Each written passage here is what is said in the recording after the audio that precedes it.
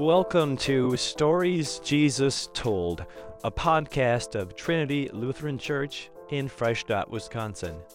Here is Trinity's Rick Adams and Pastor Carl Landbauer. Welcome back, everybody. Rick Adams here, Director of Discipleship at Trinity Lutheran Church in Freistadt. And it's great to be here with our senior pastor, Carl Landbauer. Good to be back. It is Tuesday, June 20th, and we are so glad you're back with us again. And we find ourselves today in the Old Testament in a beautiful psalm, a Psalm of David, Psalm 51.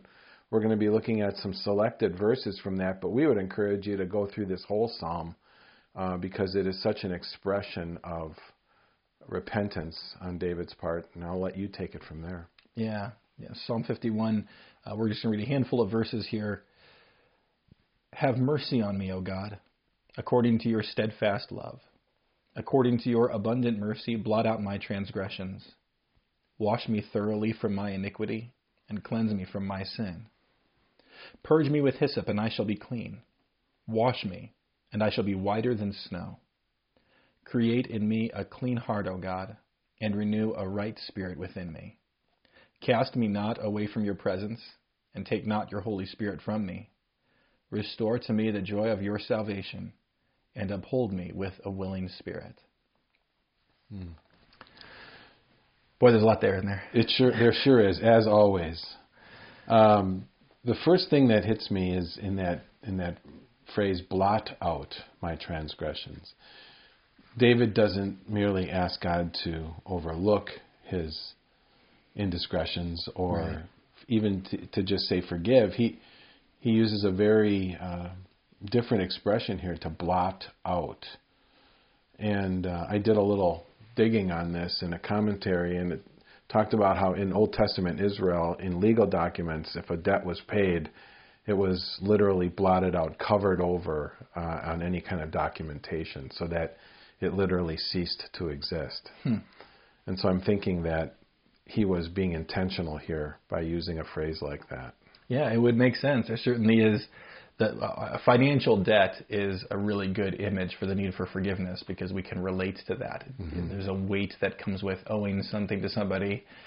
And then when it is forgiven, that weight is lifted. And it's pretty dramatic when that happens. And so it would make sense that David would have a little bit of a financial metaphor kind of in his mind as he does that. Much like in the New Testament, Jesus crying out from the cross, Tetelestai, it is written. I wasn't going to use Greek. Anyway, Jesus crying out from the cross, it is finished. And that's the term would be written on a bill once it's completely paid. The debt is paid. It is finished through the cross of Jesus, which maybe jumping a little bit ahead in the conversation here, but that is the only way by which David is going to be forgiven, or any of us. It has to be atoned for. Right. And we see other expressions of that elsewhere in Scripture, and we see it in popular music, popular Christian music too. As far as the east is from the west, right? So far has he removed our transgressions from us. Psalm 103, beautiful words. Yeah. In fact, oftentimes if I'm visiting somebody and I know it's a deathbed type of visit, we'll walk through and we'll read Psalm 51, and I'll invite them to repent, to confess anything that they have on their hearts, to lay that before God, and we'll go straight from Psalm 51 to Psalm 103 as those words of forgiveness. Sin separated from you as far as the east is from the west, because I know when I am in my last hours on this earth, that's what I want the opportunity to do. Lay all my debts on Jesus and know they've all been paid for. And of course, we know the context here for this psalm is David in repentance after being exposed by the prophet Nathan. Through the prophet Nathan, God reveals to David that he is fully aware of a sin that David had clearly believed he had gotten away with, with Bathsheba.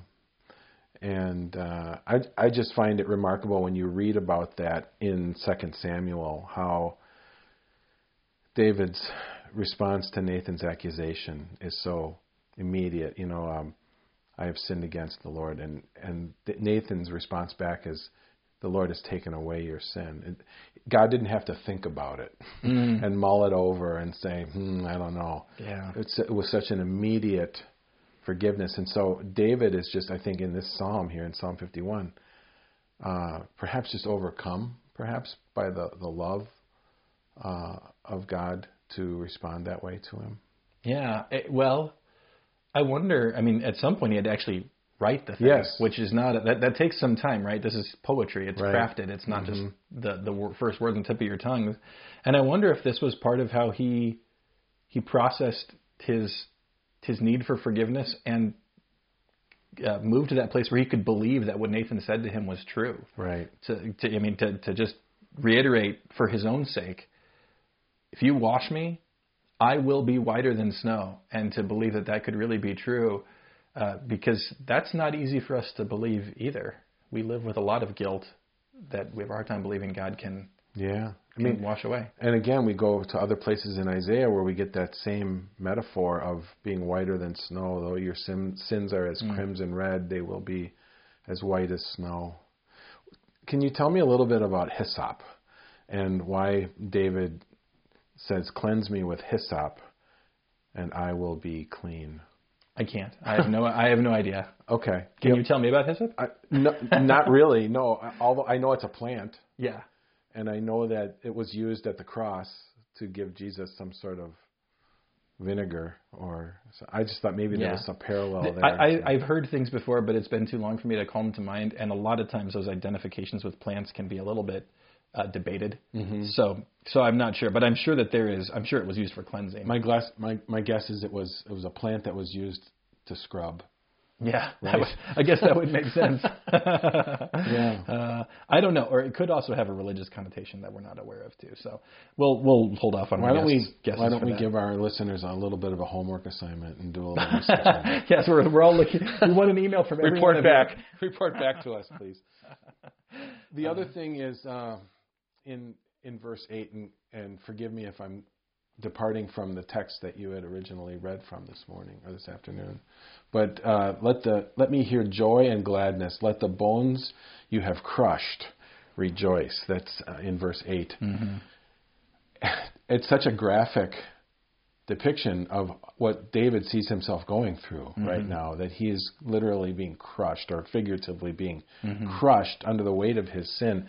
And I can't help but can think in my mind of Jesus on the cross. Because in Isaiah, he says it was the Lord's will to crush him. And it almost sounds like these words of David here could be words of Jesus on the cross. Let me hear joy and gladness. Let the bones you have crushed rejoice. As if, maybe Jesus is seeing ahead to the accomplishment of what he's doing on the cross, that he will see joy and gladness. Yeah, we know Jesus is quoting from the Psalms, right, often through his ministry, including on the cross. So it wouldn't surprise me if this passage was in his mind, but also that also just underscores the weight of our sin and what it does to us. And what's the other psalm? When I kept silent, my bones wasted away 22. Because of my groaning all day long. That another image of before I confessed, while I was carrying the weight of this sin, it was just eating away at me. It was, in David's case here, it was crushing me. Mm-hmm. And when you think about Jesus on the cross, the brutality of that is what stands out to us. But the greatest torment was he was suffering that. He was experiencing the weight of our guilt. Yes. And what that does to us. And so, he's not just suffering physically. He's suffering hell on the cross. And we're tasting a little bit of that whenever we're holding on to our sin rather than confessing it. We're carrying that burden, which Jesus has taken from us. The other place my mind goes whenever I read this psalm is the Lutheran liturgy. We used to actually sing significant portions of this psalm as a response to the forgiveness that we received within the liturgy. And so when you have create in me a pure heart, O God, and renew a steadfast spirit within me, I'm kind of like, I can hear the melody in my mind. Yep. And don't worry, I'm not going to sing it. But the words cannot, the meaning and the significance of these words cannot be lost on us. why is it that David goes to his heart as the place where he wants the purity to come? It's because, and Jesus even talks about this. It's from the heart is what flows all sorts of sinfulness. Bad things come from the human heart. Yeah. And so David recognizes, and this goes back to a little bit of our conversation yesterday too, but there's we are hopeless apart from the work of God, right? God, you need to create this clean heart in me. Only you can, which is humbling. At the same time, God, I believe you can create a clean heart in me, which is awe-inspiring, that such as I am could be cleansed. And that I think that the language of renew a right spirit within me. I need more than just somebody to say, it's no big deal, your sins aren't that big of a deal. I need a whole new spirit. And at what incredible cost God has answered this prayer of David and answers this prayer for us through the death of Jesus, his resurrection, and the sending of his Spirit, so we can be new people, new creations. It's just awe-inspiring. In the parable of the unmerciful servant that we're looking at this week, this is clearly the attitude that first person should have had. Yes, right. Yeah, so this is really instructive as far as how forgiveness needs to begin. Yeah. It begins with recognizing my need for forgiveness and being, like I just said, it's awe-inspiring. When you're in awe of the forgiveness you've been given, that's how you forgive others. Right. It's not just by trying, to willpower yourself into not feeling hurt or wounded or something. It comes from being in awe of God's forgiveness, and then you're able to give grace to people. I think it's interesting, too, how, I think for a lot of people, myself included, sometimes when you've done something wrong, your first instinct is to try, I've got to do something now to even the scales here a little bit. And I think David even alludes to that a little bit in further down towards the end of this psalm, where he writes, "You do not delight in sacrifice, or I would bring it. You do not take pleasure in burnt offerings. My sacrifice, O God, is a broken spirit, a broken and contrite heart. O God, you will not despise." That's our offering to God, a broken spirit. Yeah, that which just militates against every other religion in the world. This is where Christianity is not just one among many; it is one among two. And every other religion in the world is about bringing God good sacrifices and hoping to earn His favor back. Right. And Christianity says what you really desire is a heart that's broken by my sin and contrite, and that's what I bring to you, and you will not despise it. No. He will not despise it because He accepted the ultimate sacrifice on the cross for us. And because He received Jesus' sacrifice, our petitions for forgiveness are received. Yeah.